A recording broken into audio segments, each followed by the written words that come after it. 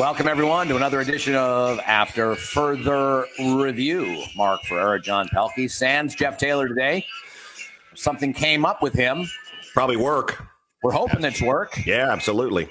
Maybe he has a pretty clean life, John Pelkey. It probably wouldn't be anything untoward that came up. You know what I mean? General ennui.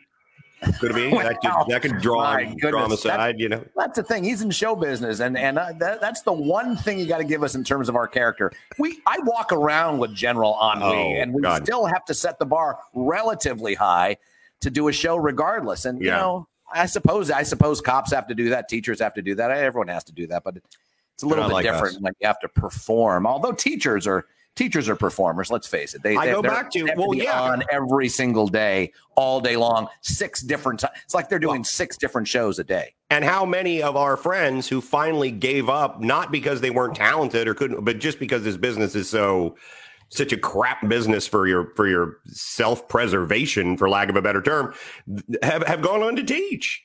Because you're right. It's a now I'm not one of those actors who could ever do that because I completely lack organizational skills. And that apparently works against you if you're a teacher. Organization, patience, a general understanding about how teaching works as well. I mean, it's just not that you could learn. And they're going, you know, which is what I would want to do. But that you could learn. Like you can learn the nuts and bolts of that part of it. Yes. But listen, 56 years of trying to come up with some level of organization, and you know, we're not teaching this old dog that new trick.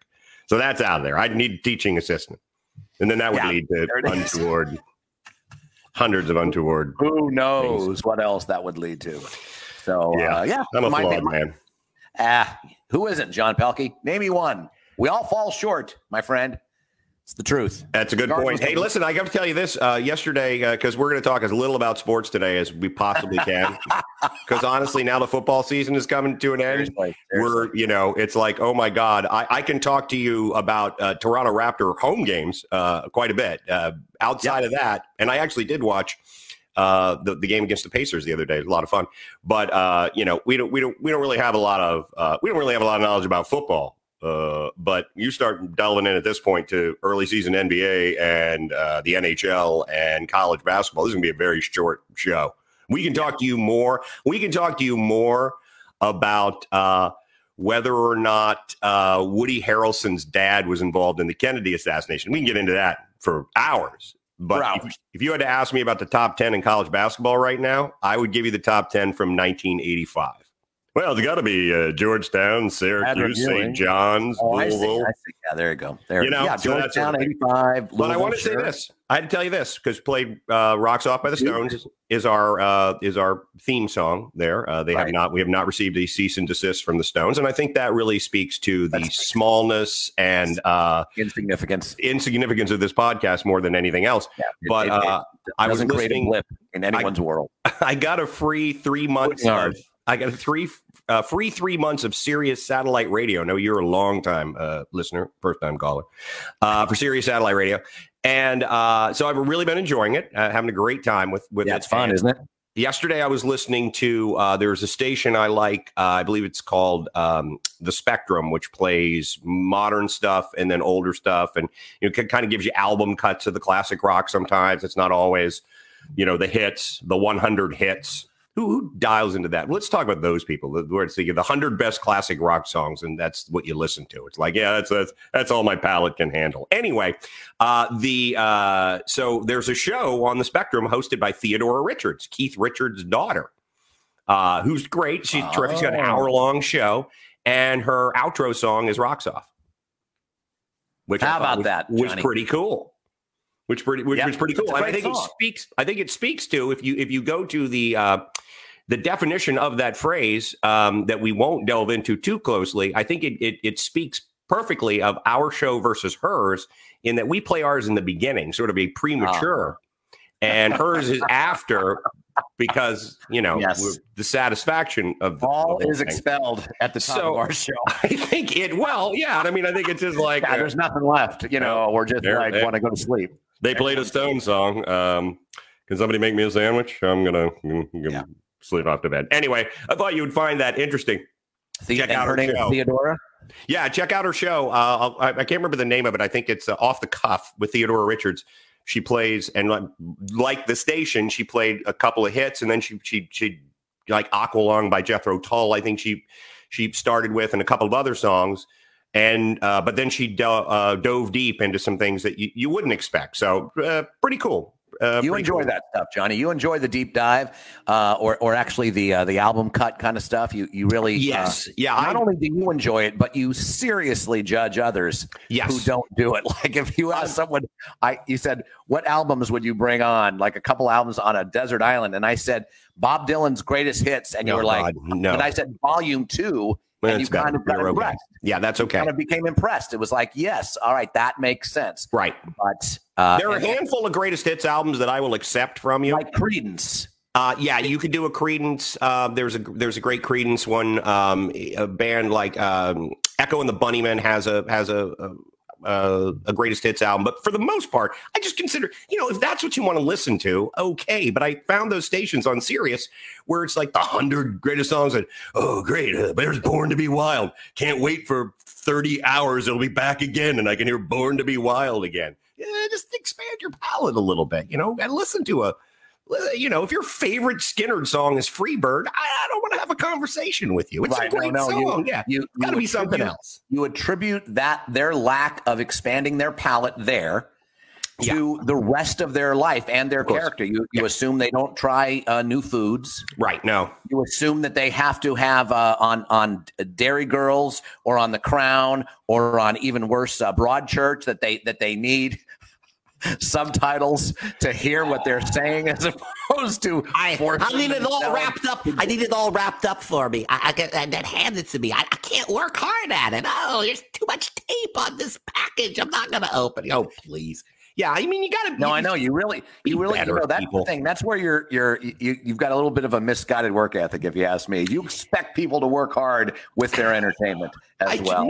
Some people just want to just fall back in a bubble bath. I expect them. You don't allow them to do that. I think the vast majority of people have a lack of intellectual curiosity. That's my problem, and I think benefit of that is if I go look at now everything's streaming, so I'd have to look at your playlist. But like I said before, if I went to look at your record collection, and it is more than 2 to 4% greatest hits albums, I don't want to hang with you anymore. Well, no.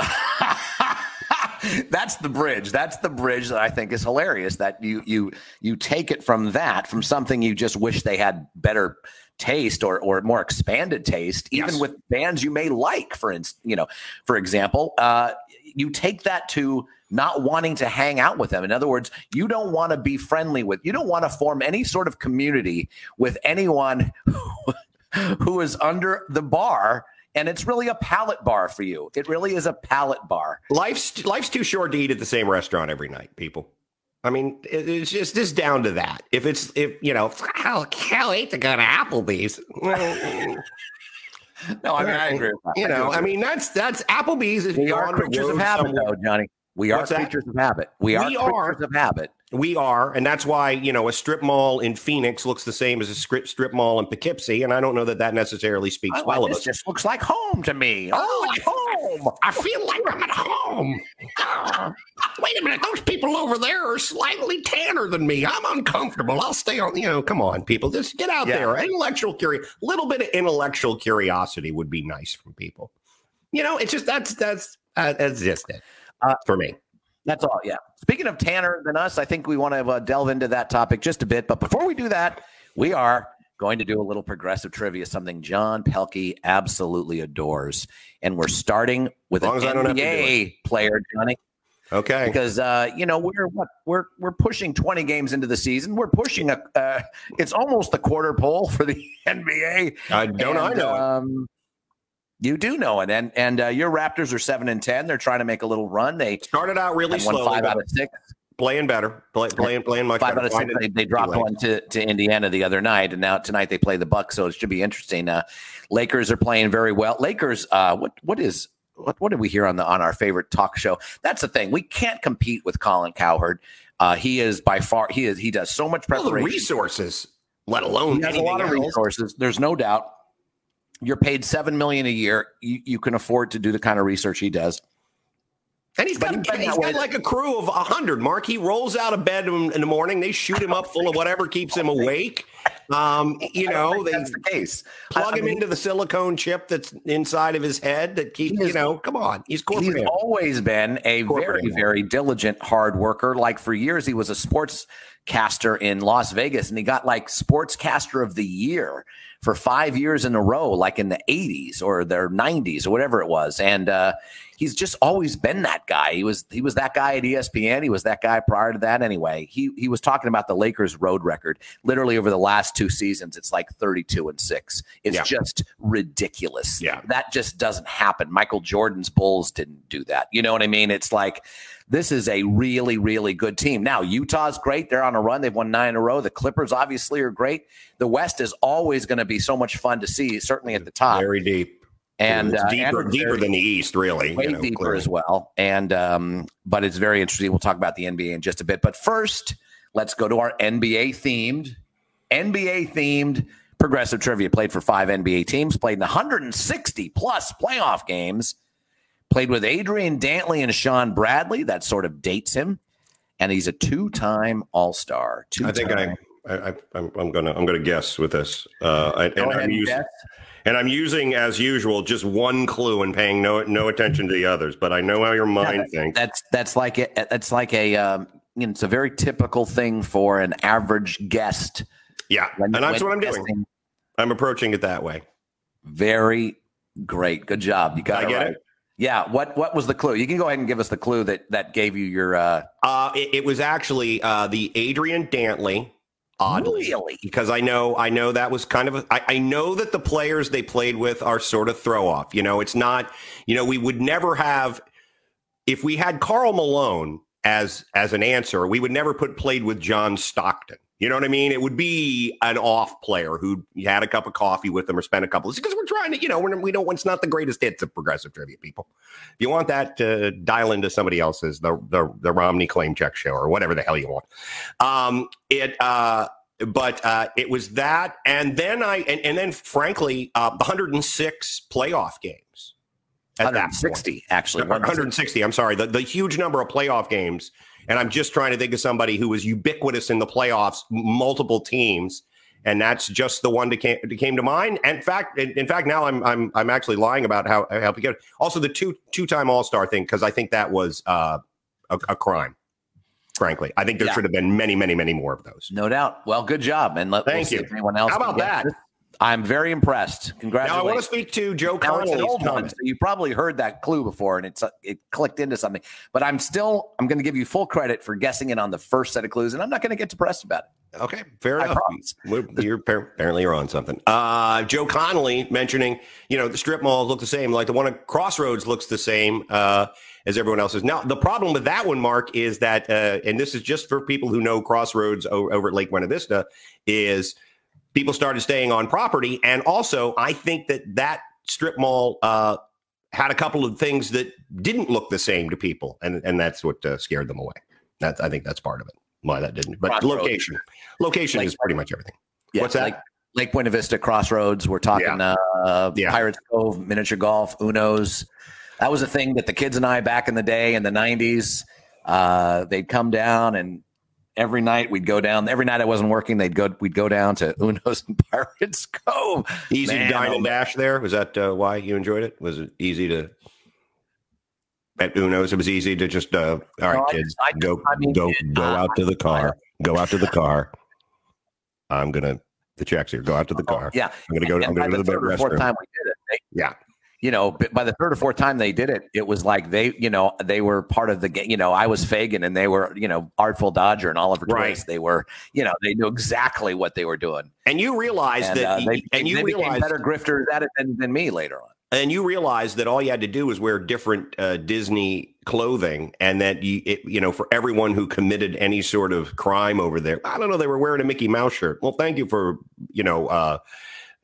narrowing that down to 1,000,006 people. So well done out of you. Hopefully the Uno people, where you and I actually have a meal from time to time. Hopefully they won't be watching the podcast. What are we worried about? Of course they're not. So they're not going to watch the video. They're not going to watch. They're not our Facebook friends. They're not going to watch YouTube. because all of our YouTube views have decreased significantly ever since we got onto Facebook.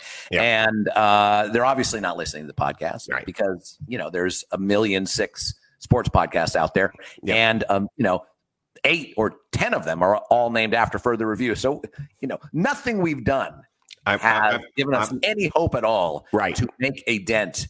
And so we're at that point where we're now we come to where you want to make changes, and I'm just perfectly happy to muddle along as we go. That's me. To have this hobby where we look at each other for an hour 3 times a week. Exactly. And you're a good audience for me, so I get a couple of laughs. So you feel good. I make you feel better. It just doesn't work down with doing the Raptors. If I'm doing jokes over the PA, people just don't care for it. So try to stay away from that as much as I possibly can. I would think the context. I think it'd be pretty hard to put everything into context at that point in time. But there are occasions for that, like when I was doing the PA for Pop Warner or for whatever the other one, KSA thing was. And you heard me from the other field at the sports complex. And I was, it was early in my PA. You were doing a little play-by-play. I was doing a little play-by-play. Yeah. And so you recommended some phrases, I say. And one of them was my favorite, is that after a kid gained 5 or 6 yards, I said, determined running by the youngster. Determined running by the youngster. Yeah, I suggested that. I like that. I was catching a little bit of that watching, I believe it was the national championship game, because they had a channel where the public address, and they didn't have announcers. They did that old thing that they did for a Miami Dolphins New York Jets game well back in the late 70s, early 80s, where they just did the sounds from the stadium. Interesting to choose that in a year where there's no one in the stadium, but hey, I guess whatever, they're running out of ideas. But the PA announcer is a guy named John Magrino, who I know used to be the assistant athletic director at Dr. Phillips High School and does a great job. Worked with the Rays, I believe, and he did national championship. But a couple of times I caught, a run off of left tackle, gain him, and I'm thinking, run off of left tackle. You're not doing play-by-play, Magrino, for God's sake. Yeah, I know, it's weird. Maybe that's becoming a thing. So maybe you may leapfrog me in the PA world, which I don't think would be done. Right. Doubtful, very doubtful at this point. All right, so let's talk quickly about something that I don't think we've talked about enough, and that's the ridiculousness of this hiring cycle, along with the last hiring cycle in the NFL, head coaches, and along with the last hiring cycle in the NFL. So the last three is what the last 3 hiring cycles. I think there were 20 openings. Yeah, and 2 people of color and 1 black coach. Yeah, it's really. Everything, water finds its own level, and this sort of level of where minority hiring sits at 2 to 4%, despite the fact that African Americans are 14% of the population, and 80% of players are African American. It just finds back to that water where that's where the league is comfortable, or that's the decisions that are being made. And you and I talked about it, Mark. I think there are conscious decisions, and I think there are unconscious decisions, because this is how it's in people's DNA a little bit to view people differently due to their race. And I think we would be lying if we didn't say that were true. It is a learned behavior. You have to be carefully taught that sort of stuff. You just don't come out of the womb. And that's right. Rodgers and Hammerstein make an appearance here, because that's the kind of show we do. Can't imagine we don't have huge crowds popping in. But I think what we've seen is the attempts to address this, and this reminds me of a lot of things, Mark, the war on drugs, the war on poverty, all of these things, the attempts to address this, while they might have had some short-term benefits, we're now finding ourselves back where we started, and we have to readdress how we do this. I thought Derek Abbott made a great point that focusing up at the top may not be the best idea for how we get people, how we find more diversity. It's actually the other way around. It builds up. It doesn't trickle down. You start at the bottom and offer opportunities for people because of their socioeconomic situations, or even for some of these guys who are, they don't have the sport itself is not in their DNA. They're second generation people, and they weren't, they're the first in their generation to be involved in football. They came from elsewhere. It wasn't their sport.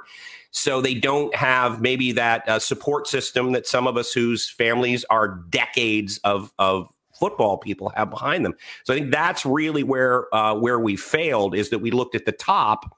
And I think this speaks to a lot of things. Why more people vote in the presidential election than they do in local elections. We started at the top, and where we really needed to start was, because all politics are local, and I think all sports issues are as well, we should have started at the bottom. No, I agree with that. If you talk about socioeconomic issues, and if you really want to pull people out of poverty, and this could be a race thing or this could be a class thing, and oftentimes it's a combination. Yeah, it's a combination. But yeah, the first thing you need to do is get these kids, these young kids, into a place where educationally they have the same opportunities as their middle class or white or whomever you want to say compatriots in this country. And, the thing I always come back to is, why do we fund public schools based on the property values of the houses in that district? Well, I really need me to answer that question?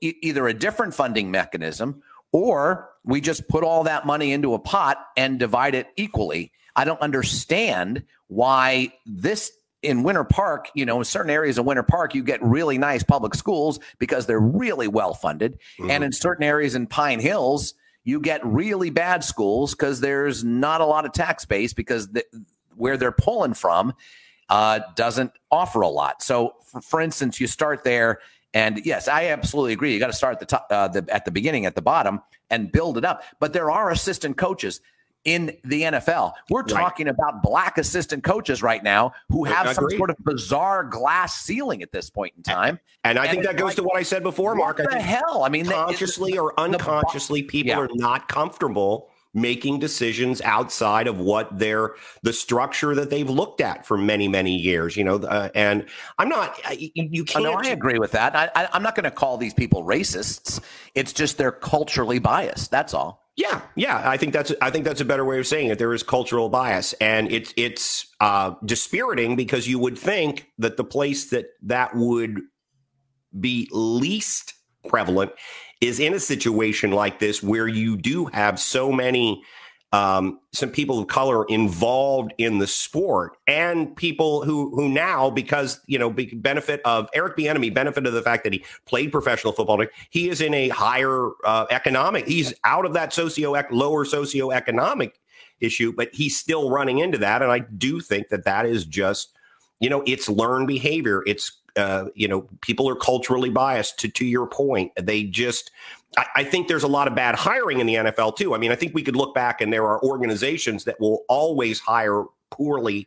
Even if they were to hire a person of color, they'd hire the wrong one. They just, there were consistent issues there. I don't know how you solve that sort of problem, because I think it's one of the reasons the NFL, there's a sameness to season in and out with certain organizations, because organizationally that's just where they sit. But I think the most important thing, though, is let's accept that the Rooney Rule doesn't work. If we're the NFL, if you're going to look at this, the Rooney Rule is not working. Why is it not working? And I think it made it very, very easy early on to look like things were on more even footing, and they weren't. Ultimately. So you have to perhaps expand it. You have to do a few other things. Who knows? But to your point, things are carefully taught. It's a learned behavior, but it's also learned from the time you're young. It's the tribal thing. It's a very naturalistic thing as a human to be in our tribes, to be. I mean, we're that way politically in this country, and the educated and the uneducated. I'll never forget that, because Trump was just told, the uneducated are a demographic of yours, Mr. Candidate, Mr. Trump. They love you. And so in a stump speech, he said, I love the uneducated. Right. It just sounded so silly. At any rate, the educated and uneducated among us, and on both sides, the enlightened and the non-enlightened on both sides. I like that word better than educated because, we've seen from members of Congress with advanced degrees from Ivy League colleges that you can succeed academically without being terribly smart. Unless they're just being highly cynical, which is there's that too. There is that too, and you'll always have that in politics. They're that smart that they know what they need to do to be successful. But yes, enlightened, non-enlightened, whatever it is, we're all tribal, and so yes, that's learned behavior, but it's also it's old brain kind of stuff. Yeah, and so to undo that requires additional learned behavior. Right, and that's the thing that sometimes you just have to. Guide, not force, but kind of guide in the right direction with rules that are from the outside in. And in the end, John, we know this about America. We know this about the National Football League, that success is going to breed whatever it is. That if something works, we have black quarterbacks now who are the best quarterbacks in the game. Deshaun Watson and Patrick Mahomes and Russell Wilson are the best quarterbacks in the game.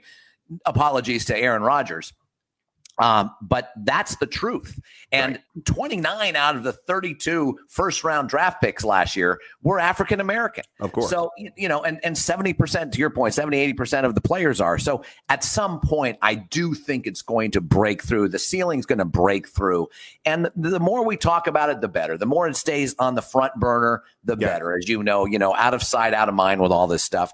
And I just think it's a cultural bias that that's the thing. We should understand that about. And you've come at it with a very understanding point of view this whole show about it's just what they're used to. They're used to this culture. It's like what you said about the NFL, about other people hiring people they know who've been in the system for years. Right. Yeah. It's absolutely. Like blue blood. It's like the blue blood mentality. It's even take it into our other business, Mark, our other former business. When you know very well when casting a show that if two persons, actors, are of the same, if all things are equal, you like both their auditions, you're gonna cast the person you know.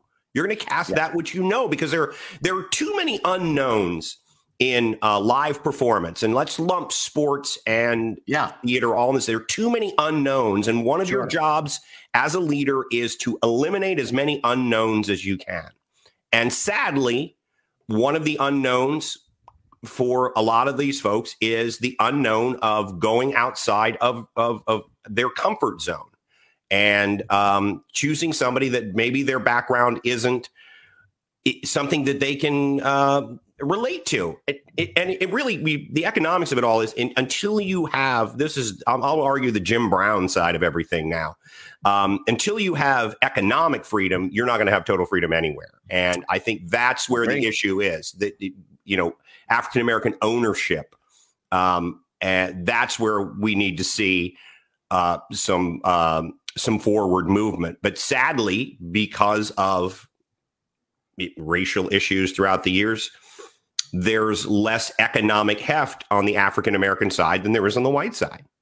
There is, and you're absolutely right about economic freedom is real freedom. And you're also, and also what's very, very interesting is that you never know where it's going to come from. I mean, we got criminal justice reform, for instance, signed under Trump, even though it was pushed by many, many, many before. Yeah. And it was a bipartisan thing. We got, this opportunity zone, bipartisan, created by 2 black senators of different parties. You never know when it's going to happen, just like you never would have expected in the same year, an organization led by Daniel Snyder not only changed the name of his team and went against that entire 100 years of culture, but now has hired the first black African-American female coach. Yeah. Full-time coach, assistant coach. You never know where it's going to come from. And that's the thing. That's why the point Jeff makes a lot, which I do agree with, is you never want to offend half of the people who are listen. If you want to really move forward on an issue, you need to bring everyone in, even if you think half of them are troglodytes. I don't disagree with that. My issue, though, is, and we're seeing more and more of this now, is that you also there have to be consequences to actions. And you will never, ever have consequences if you do have a group of folks. And I think on my tombstone, which probably we're days from, I think it's, there are more people in this country offended by discussions of racism than actual racism. And I think that's part of the problem. You start having this conversation with people who don't admit that there is a level of systematic racism, or that the only racist policy in this country is affirmative action. And we have to, we're paying the price for a lack of factual discussion, that, the alternative facts that Kellyanne Conway said. And thank God she did say it, because it was idiotic. She's a piece of crap. I hope she never has a job again in her entire life. And I'm angry with Bill Maher for playing footsie with her the first time he had her on the freaking show after all of this. I thought it was horrible. But she did a good thing, because she put a label on what it is. And alternative facts are not, there's no such thing. It is the antithesis of a fact. It's either factual or isn't. And until we can come to the realization, until people can admit that their information stream is biased, no matter who you are, and it's not a both sidesism here. I'm not saying that CNN is the same as Fox, because it isn't, clearly. But you have to have people who are not so entrenched into that. I think you and I are less entrenched into that. We do watch other news sources. We do delve into that. But I think there is a large group of people who, listen, aren't every day involved with politics. I will say the greatest thing about the Biden administration for me so far is I don't feel it necessary every day to check the Twitter feed and turn on CNN or MSNBC. I just don't do it anymore. I get up, I have a cup of coffee, I listen to music.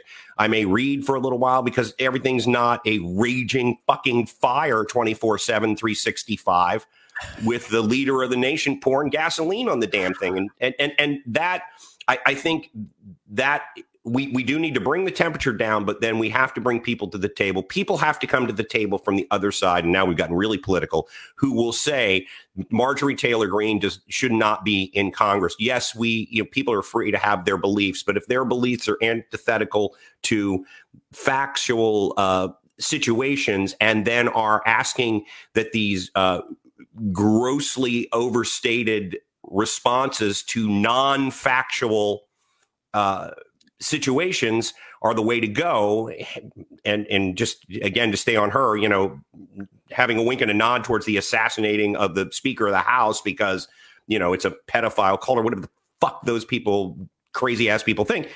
Until you have a majority of people who have a dissenting view, who can say fringe elements, the elements out there on the fringe cannot creep into this discussion, or we're not going to go anywhere.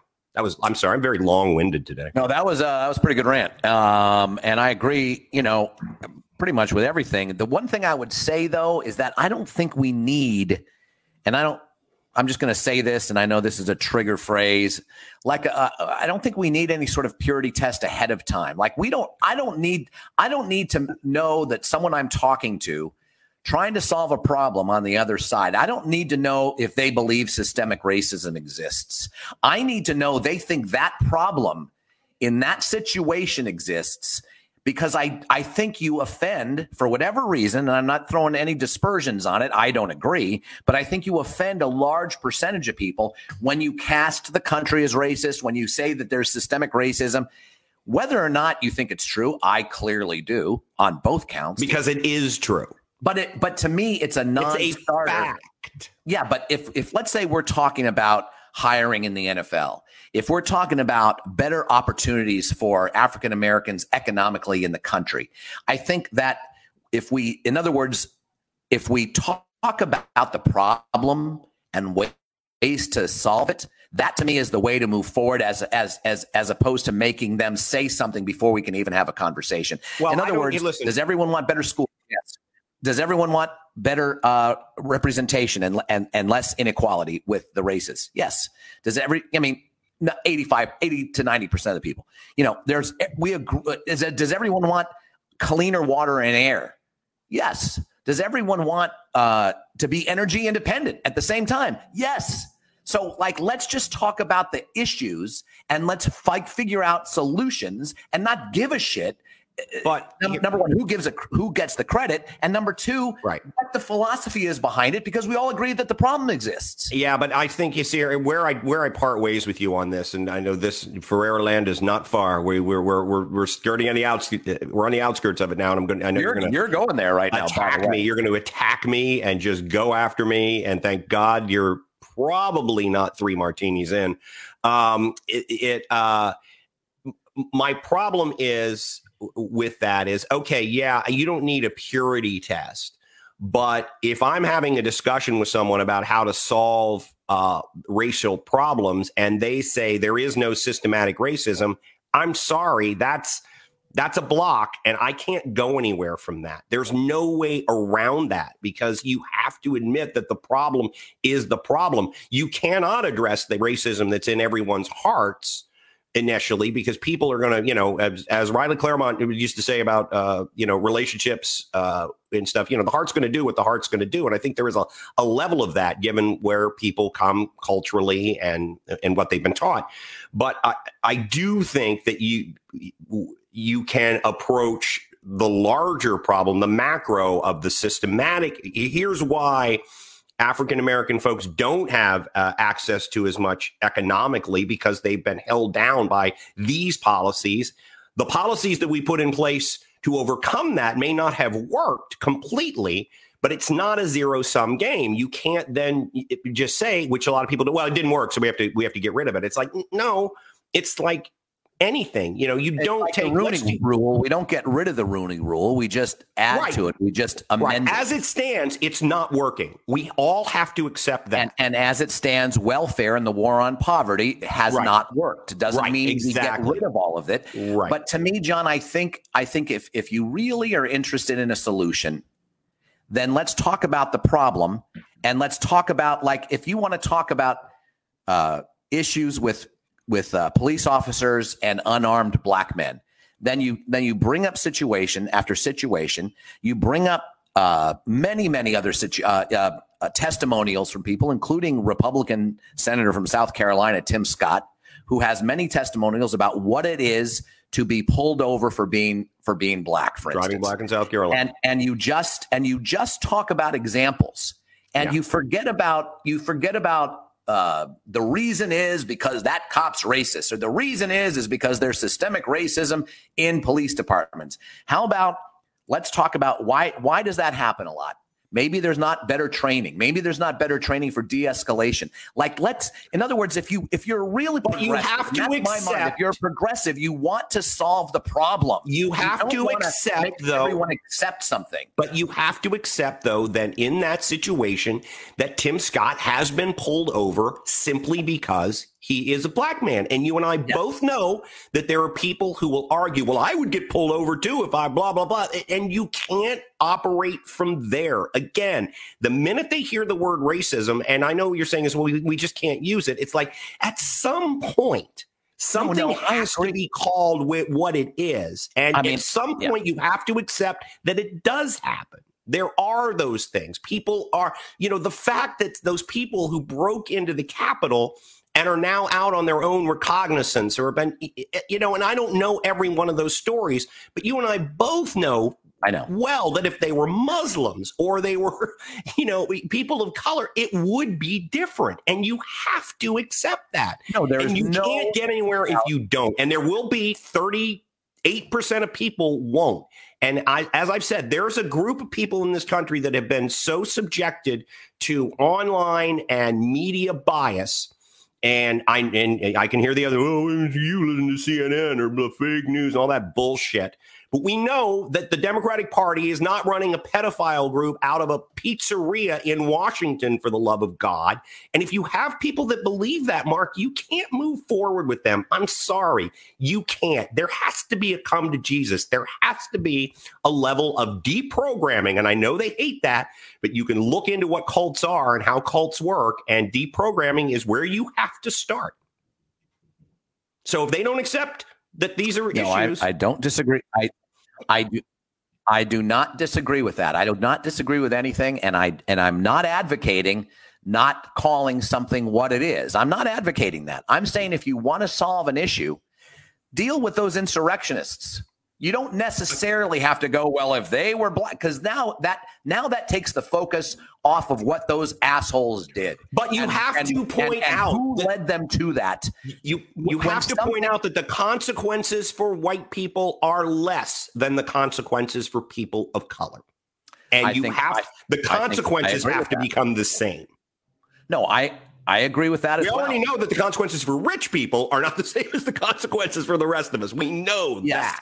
But to me, the issue with the Capitol insurrection is not the consequences those people are going to pay versus what blacks or Muslims would have paid. That is a certain issue. I don't want to ever disregard that issue. But the issue at hand is what led them to that, who inspired them to that, what asshole senators were part of that, right? What jerk president led them to that, who fed into the big lie that the election was stolen. That's the issue. We can get to systemic racism and who pays and who doesn't pay later, but you're not going to solve that when you spread out the focus. No, and here's the thing, and I think we're coming to a bit of an agreement here. We're here. We need to be here. We were like here. You're look at you. You are in for Airland. My work is done here. I know. You couldn't be any happier. But it is what we have to accept. Then is, to your point. Okay, we don't have to talk about what the consequences are because you can get off into a nebulous fight there. We all know that. All thinking people realize the consequences would have been different. And the non-thinking people, so we got to find some place to find a common ground. And if the common ground isn't that 100% what they did was wrong, no matter how they felt, no matter who encouraged them to feel that way, the consequences for those people that did it need to be incredibly severe. And then we can hear from them as to what led them to it. But I believe what we are doing is by spreading out how many people, it's because of Trump, it's because of right-wing radio, it's because of Fox News, it's because of Josh Hawley, Marjorie Taylor Greene, Lauren Boebert, whatever. It's now this that, well, to me, that's then saying, well, then, gosh, I understand why they would do that. What we need to say is there is no understanding for what they did. That was not patriotic. It wasn't the Sons of Liberty pouring tea into Boston Harbor. It wasn't anything like that. It was sedition.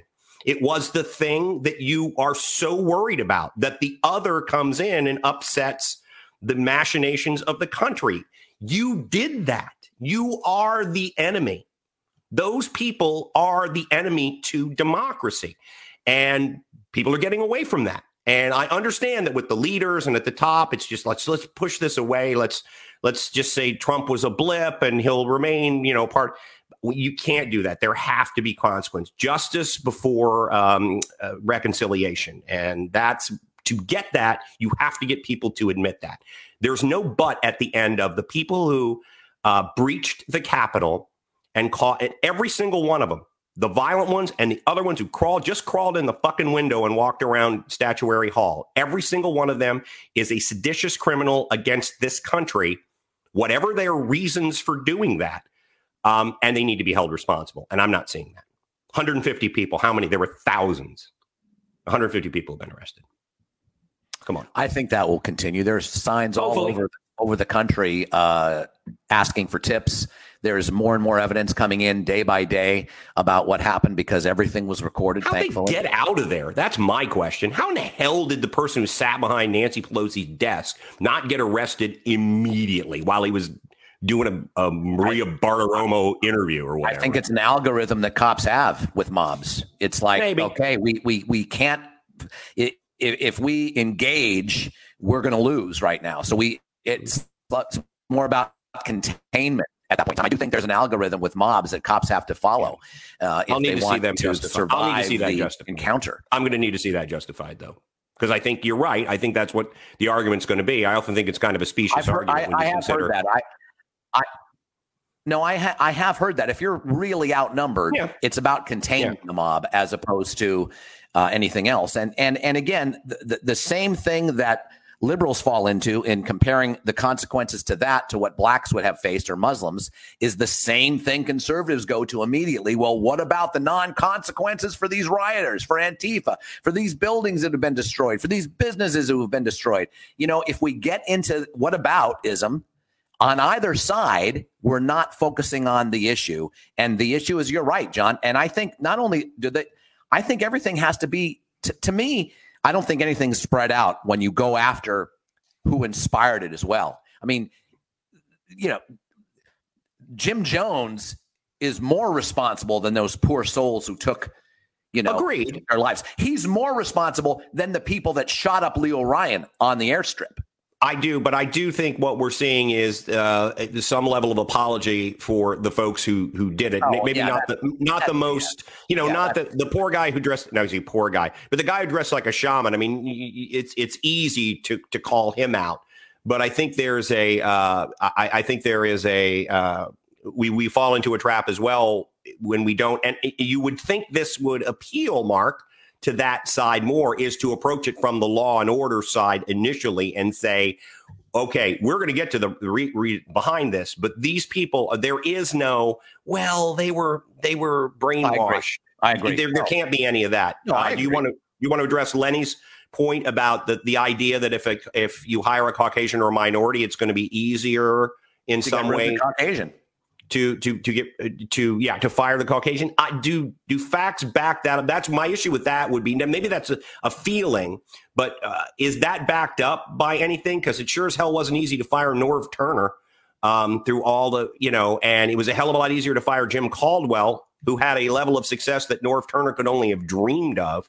I think in the corporate world, that makes a lot more sense. I think so as well. The eyeballs and the rules are, and it's harder to quantify. It's harder to quantify success. In the corporate world. In the corporate world, I think it is. It's someone feels like they're covered a little bit more if they hire Caucasian people as their next level down or a couple levels down.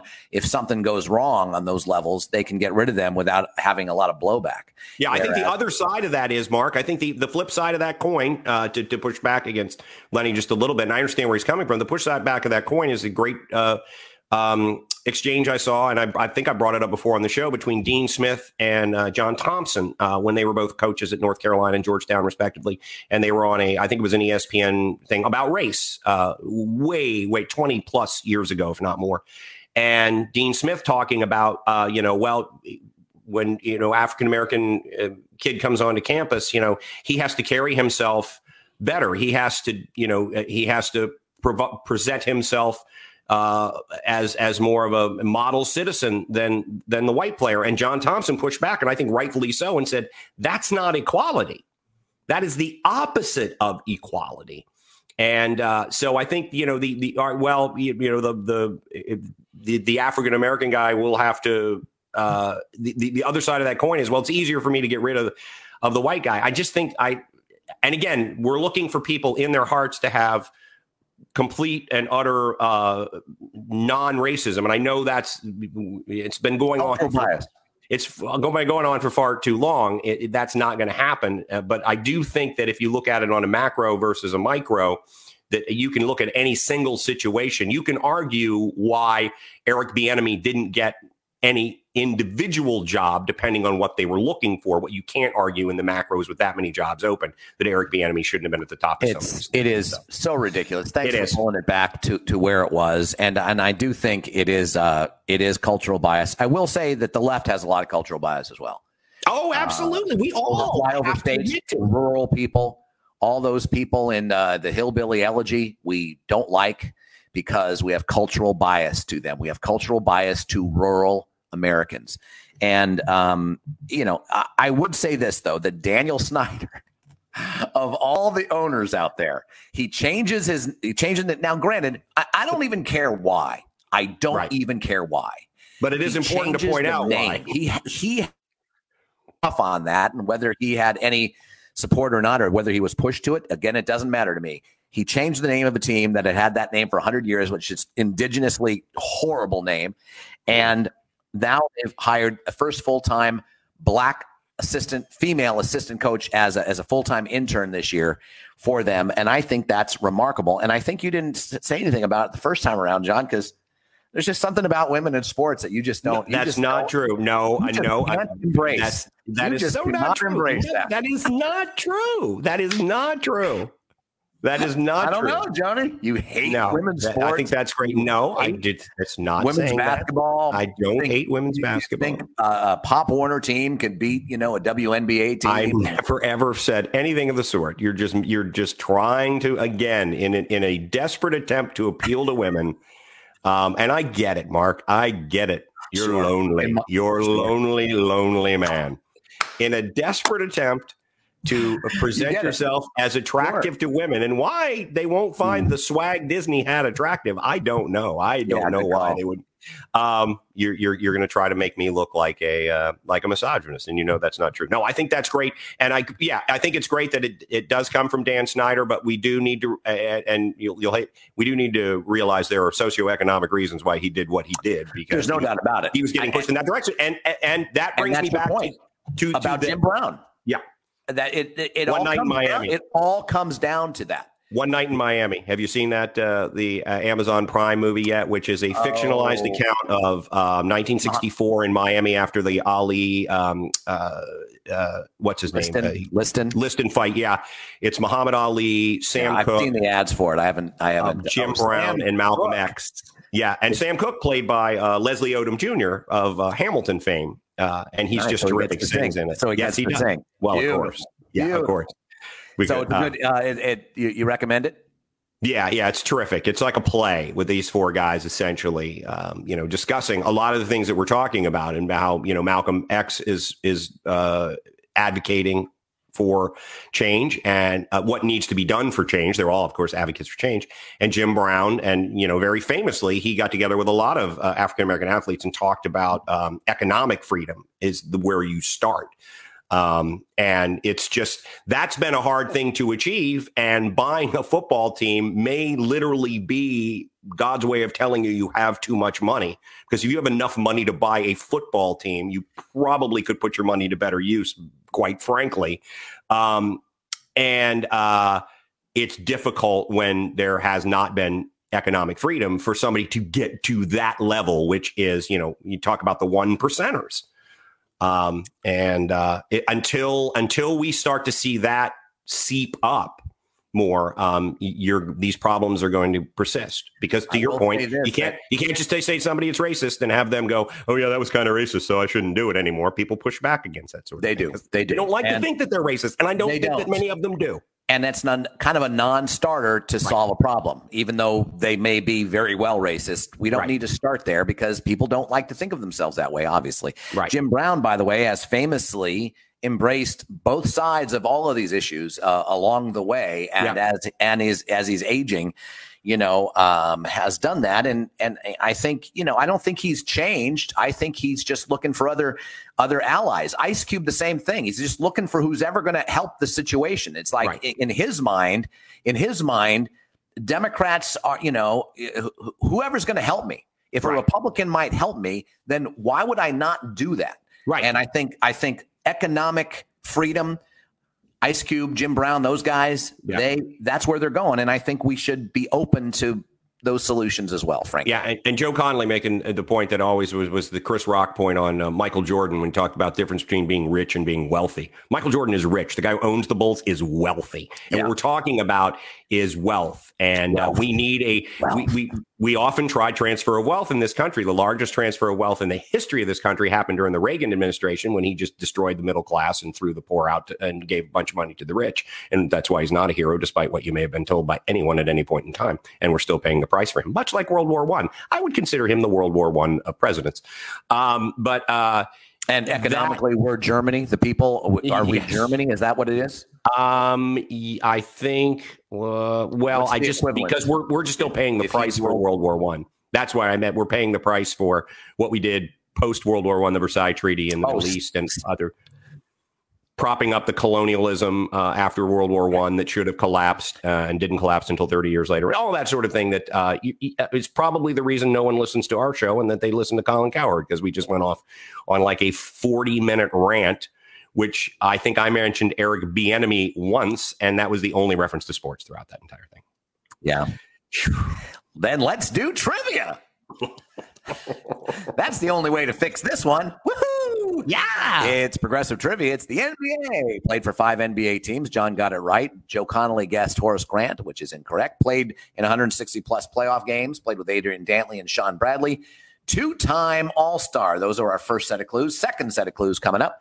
Scored over 1,000 points in the playoffs. Played 12 plus years. Won at least one NBA title. And the only player in his school to have ever made it to the NBA. The only player in his school to have ever made it to the NBA. So those are our all right. That's progressive trivia. The first couple of progressive trivias, there they are. And here we go on to the next set of clues. By the way, Ann Macklin is the one person who enjoyed the fact that we got away from sports for all that time. So maybe. I'm glad. She's a semi-regular listener. I think we're bigger fans of hers, John, than she is of ours. I would say that's pretty clear. Oh, absolutely, and that's because all things are right with the world, as well it should be. She's a capable, lovely person. You and I highly capable. Neither of those things. Not capable nor attractive. Not lovely either. And Joe Connolly got it right. Good job, Joe Connolly. He got it right. Congratulations. Yeah. All right, our next topic, our next set of topics, if you will, it's just a bit of a parlor game out there with the Deshaun Watson sweepstakes, which I think is hilarious. I really do. It's great. It's great stuff. The more I hear, the more I think you'll end up in Houston, because the more widespread the buckshot gets. If it were localized to just a couple of teams, like when it was the Jets and the Dolphins, and we looked at what they had to offer, because that comes into play too. What does Houston get? They're not going to give up a young quarterback at that level. That made sense to me. But now it's all spread out, and you can go online and you can see him digitally put into a Lions uniform and a Niners uniform and a Falcons uniform. And I'm like, all right, now he's going to end up back in Houston. So at any rate, it's pretty fun. However, you're right. I think you're absolutely right. There's no way he leaves. I think that's pretty silly. I think a couple of teams it makes sense for, and I also think that a couple of those teams, if he is as disgruntled as is said, Mark, and you have to take everything like that with a bit of a grain of salt, where it makes sense. There are a couple of those moves that make sense, but really, to me, only a couple of them. The rest of them don't make sense on one side or the other, if not both. All right, so this is my favorite one.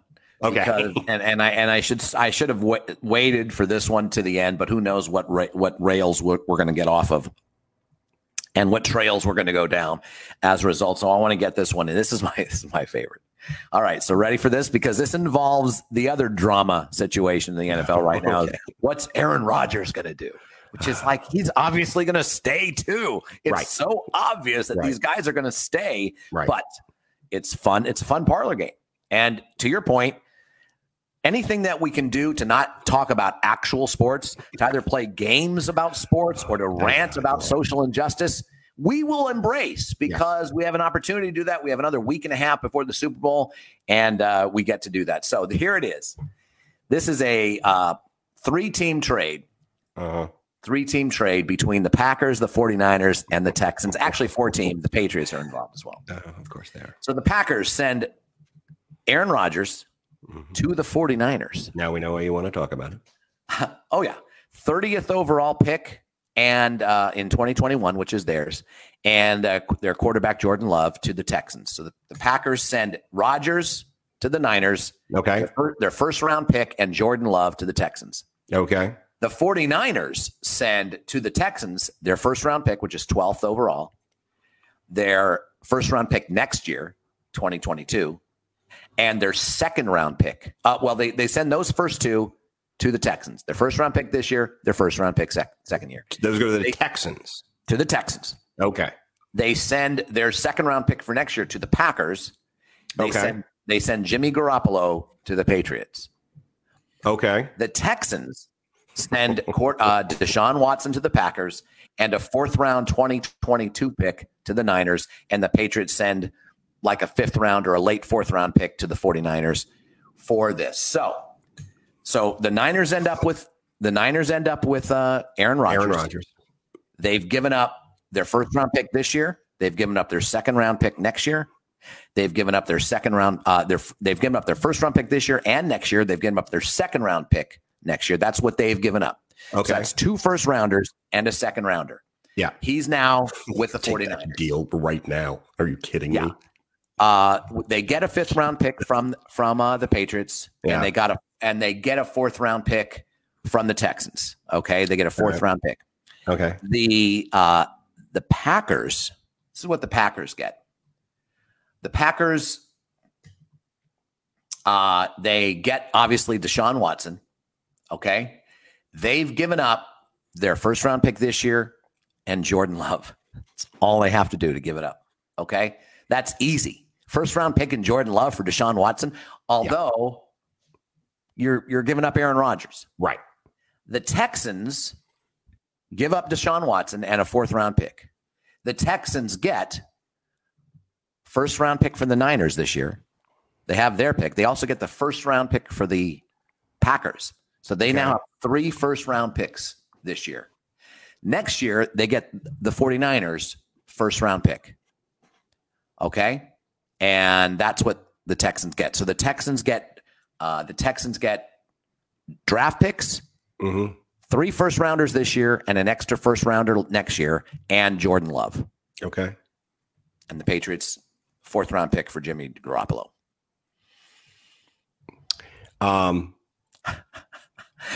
1%, 2% chance. Less than that. The problem as I see it is that the Texans now end up without a quarterback.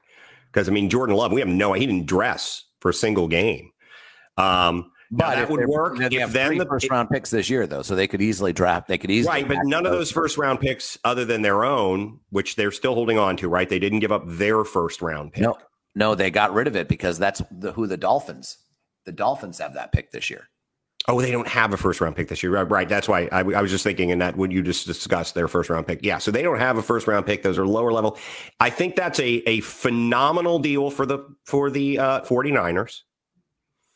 It is a pretty good deal for the Patriots, I think. It is a decent deal for Green Bay, and it's a horrible deal for Houston in my mind. Houston gets, they get 2 first round picks this year, and they get a first round pick next year. So they get 3 first round picks. Now, if they were package those together, if they were to package those together and give them to Jacksonville and get Trevor Lawrence, which I don't know if Jacksonville would necessarily go for. I don't know. We have an idea how Urban Meyer would like to put his football team together. You would think he'd want to go with Trevor Lawrence, who seems to be to many people a slam dunk. But I just don't think that in that scenario that you're giving me, I think there's too little reason for Houston to do it, and there's barely enough reason for Green Bay to do it. The Steelers, here's one. They give Houston their first round pick this year. They give them their first round pick next year. They give them their 3rd round pick the following year. And they give them TJ Watt and fullback Derek Watt. And they get Deshaun Watson from Wisconsin, right? Yeah, so they're from Wisconsin. No, that one sounds a little. That just sounds a little ridiculous. All right, how about this one? The Cleveland Browns. Ready for this one? First round pick this year. Okay. First round pick this year and next year. Okay.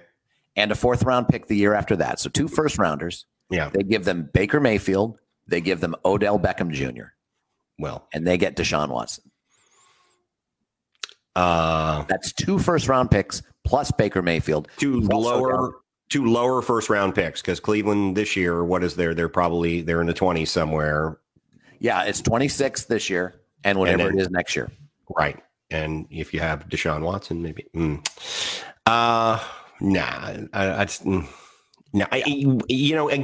why mess with in Cleveland? I think they've got something going there.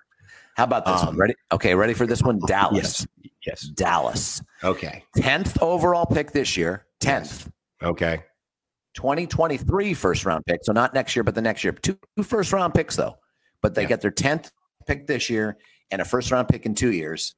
And they send him Dak Prescott for Deshaun Watson. For Deshaun Watson. Yeah. Texans give up a 4th round pick in 2023 to Dallas. First round this year, number 10. Oh, by the way. Yeah. And a first round pick in 2023 and Dak. So for Deshaun, what's the difference between Dak and Deshaun? Is it 2 first round picks? It could be.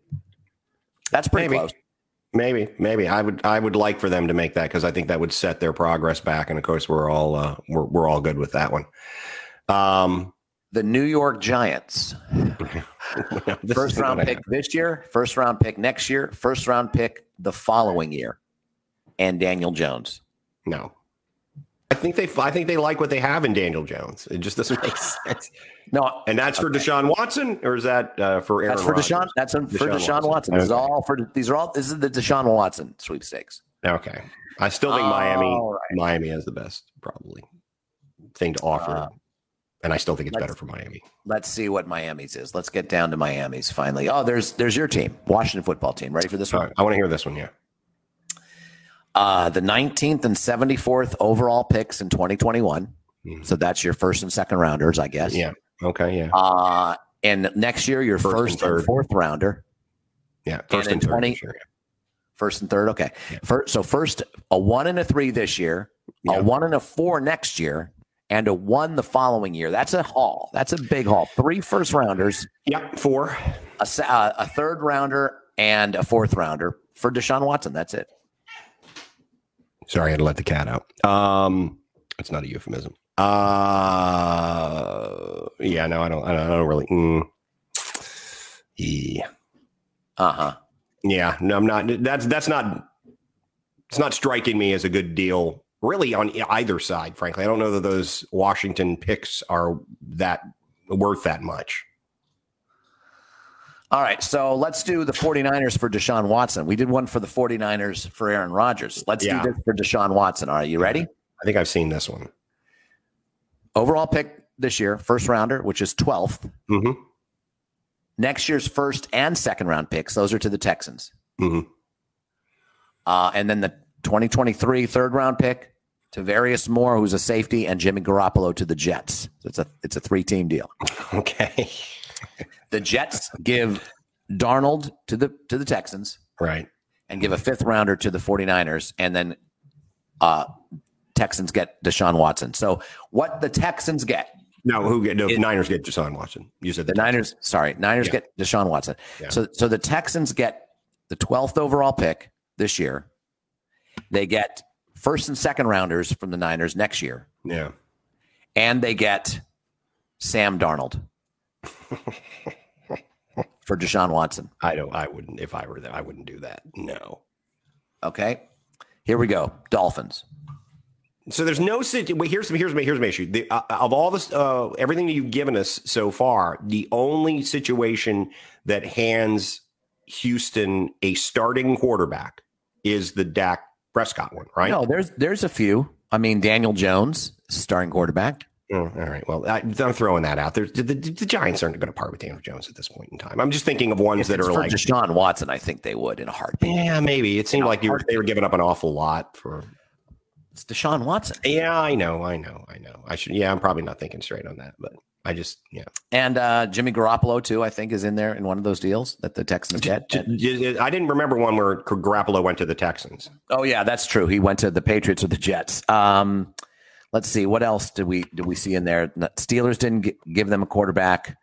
Dak Prescott, but I think there was one other one besides Daniel Jones. I think there was one other one, but we'll get to that in a second. This is the Dolphins. This one is a starting quarterback they get as well. All right, they get the Dolphins give them the 3rd overall pick this year. Okay, the 36th overall pick and the 113th pick this year. Okay. So they get their first. They get their 2nd, 4th, and their 4th. And they get the 3rd and the 36th. That's pretty good. Yeah, not bad. Next year, they get the Dolphins' 1st round pick. Okay. The following year, they give them their 4th round pick, and they give them, oh, wait a minute. What the hell? Uh-oh. And then Tua to the Bears. What? Okay, so the Texans send Deshaun Watson and a guard. I don't understand this. I don't understand that because they don't get a quarterback in return. If they were to give Tua to the Texans for Deshaun and a guard to help with that offensive line. Yeah. Again, I think that's good for the Dolphins, but we don't know what Tua is yet. I mean, I just don't know that, if you are. I agree. You're Houston, you've got to get somebody who can be a starting quarterback. I don't know what Houston's timetable is. I would think they realize it's going to take them a couple of years to crawl back into it, a couple of seasons, but anything. Okay. Here's another starting quarterback one. The Panthers. Okay. All right. They send their 8th and their 39th pick overall this year. So they have the 8th pick overall, 39th. Yeah. Those are 2 good picks. Yeah. 2022, next year's first round pick, and 2023's first round pick, and Teddy Bridgewater for Deshaun Watson. So they get 3 first round picks. That's not bad. And this year's high second round pick. Yeah, that's not bad. I do think, again, that's one to me that says you do that if you know that Watson's just not going to.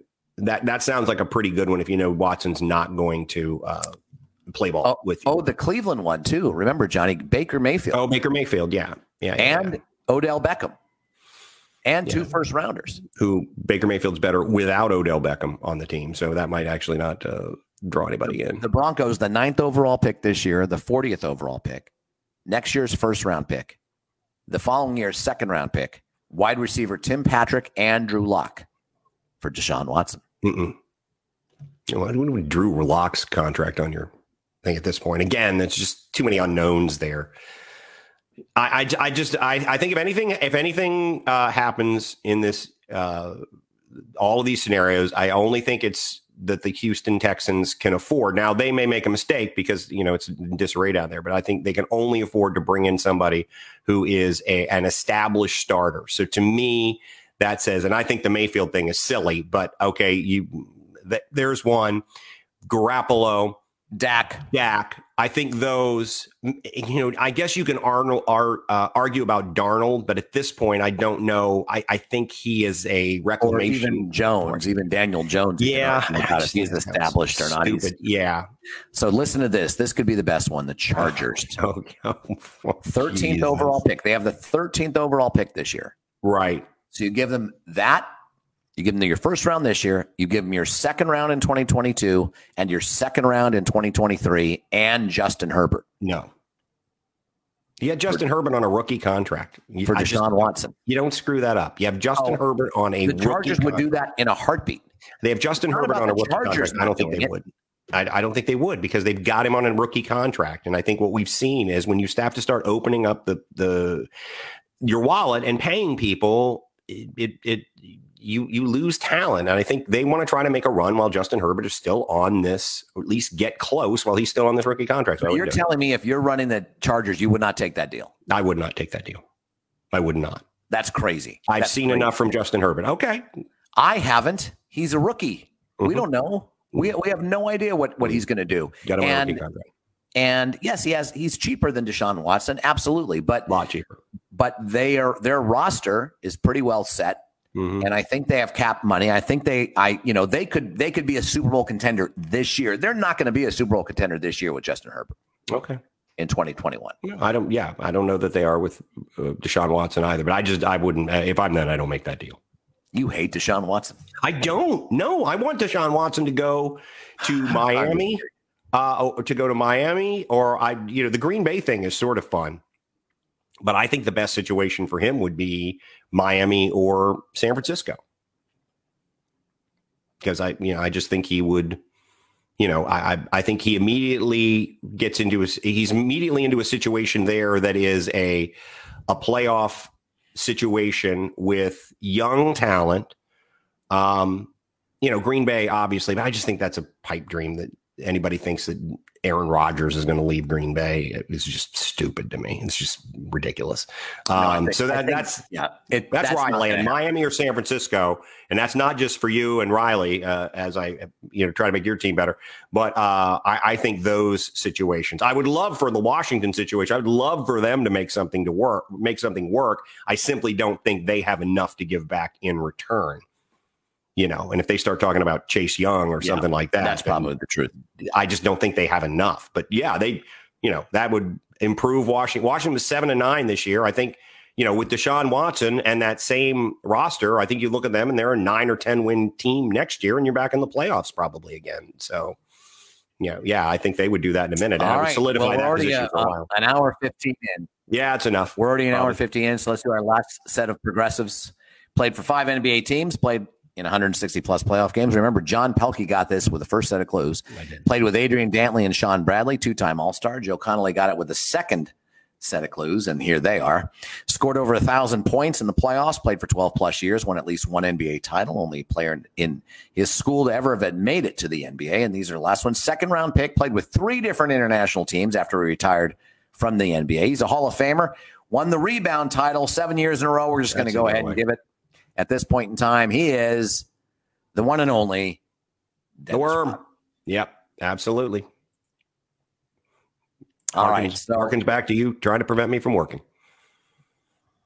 The ESPN. Oh, was it? What was the question had to do with Rodman? Yeah, Dennis Rodman went to the Lakers, and you said, I think immediately that makes them the favorites to win the championship. And I said at the time, I thought they needed better guard play, and it proved out that I was right, that they needed better guard play.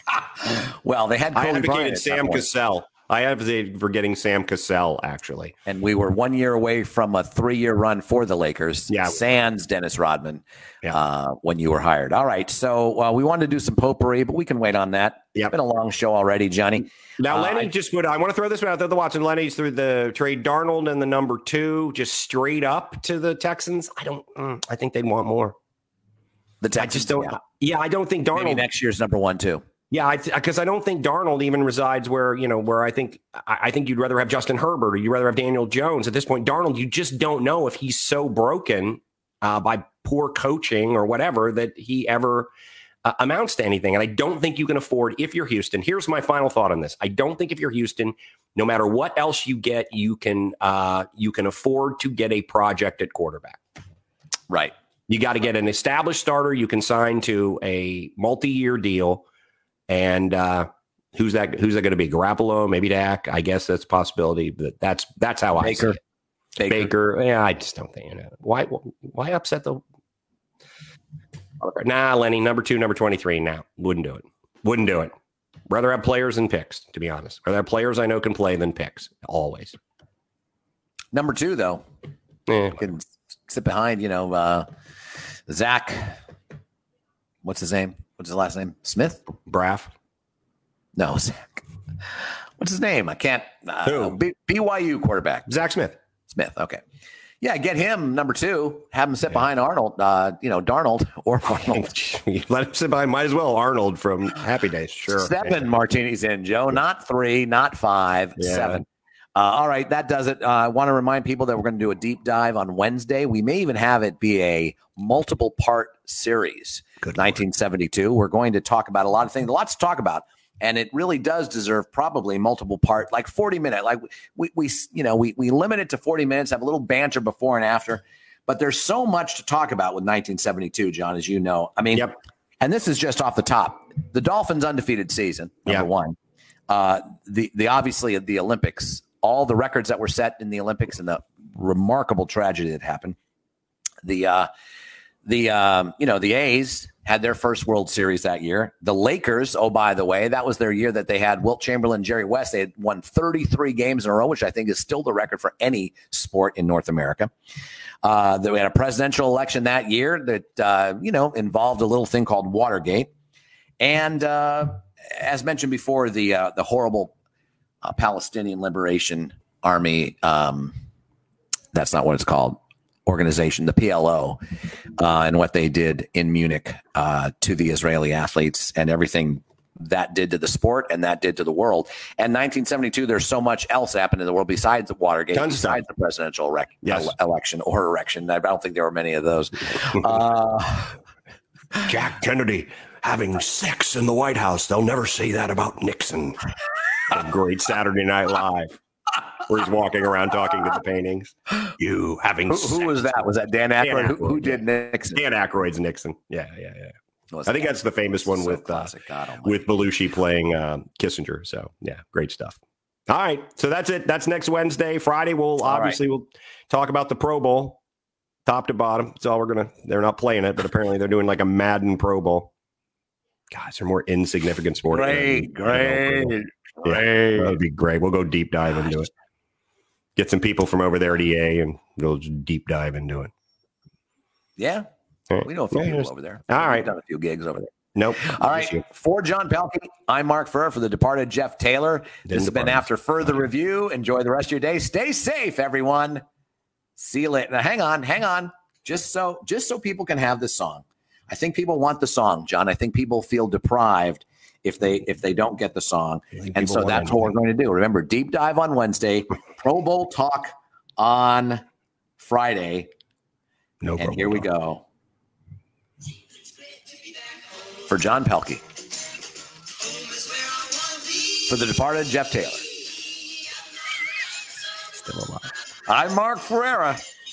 Barely. This has been After Further Review.